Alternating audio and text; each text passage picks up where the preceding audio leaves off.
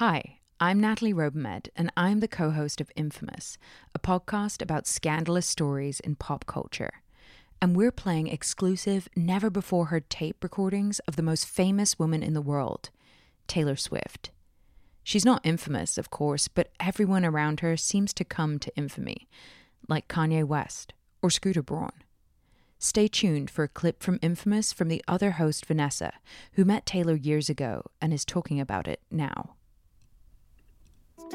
In 2009, Rolling Stone sent me to extensively interview Taylor in several different cities for her first cover.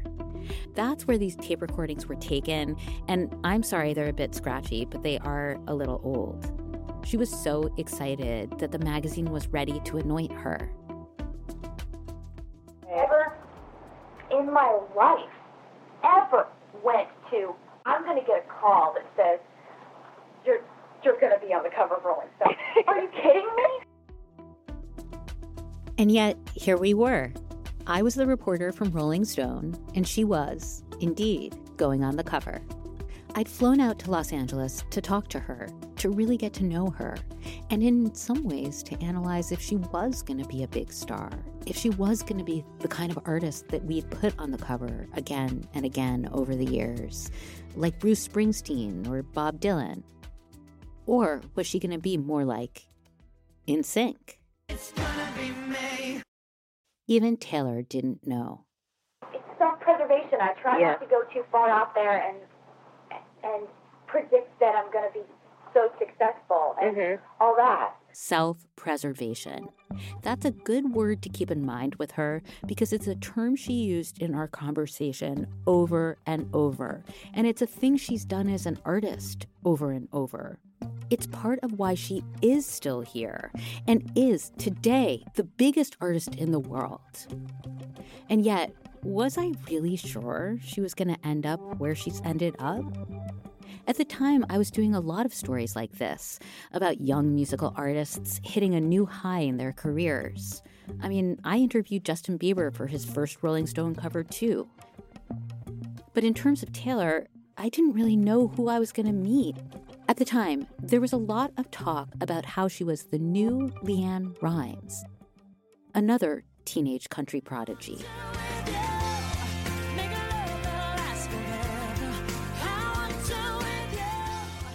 That doesn't sound anything like Taylor, right?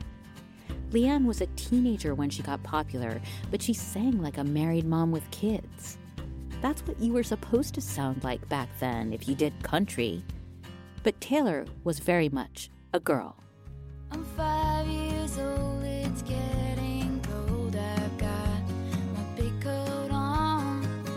I hear your laugh and look up, smiling at you. I run and run. Now, she's not often that childlike in her songs. I mean, literally 5 years old.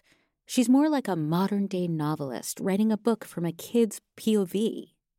A girl who was just a sponge for humans' strongest emotions. We've always got emotions going on, but sometimes it's louder than others.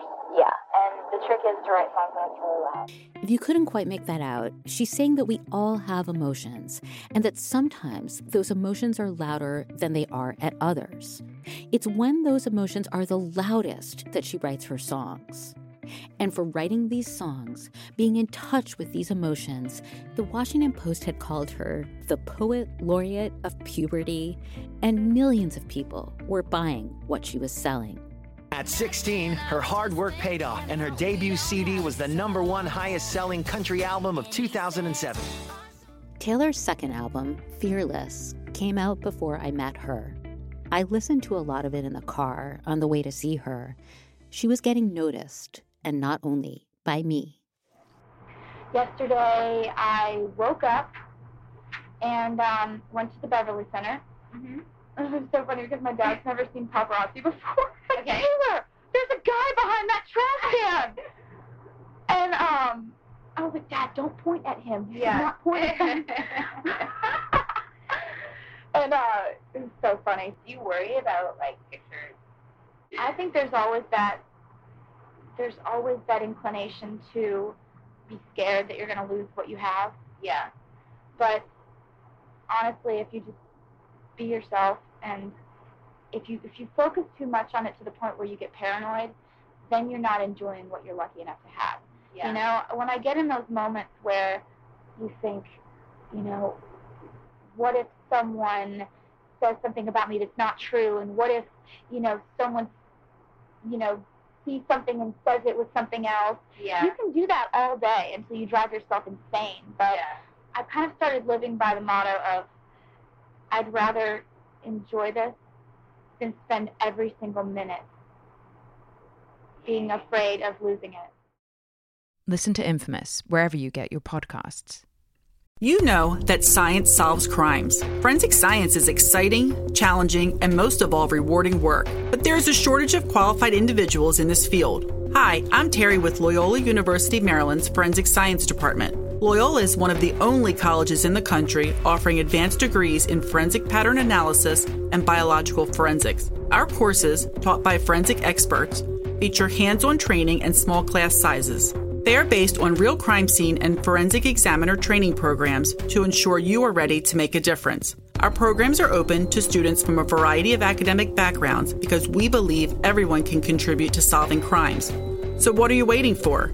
Discover the excitement of forensic science at Loyola University, Maryland. Visit loyola.edu/forensic for more information. That's loyola.edu/forensic, because you are ready to make a difference. Join one of Loyola University Maryland's forensic science programs today.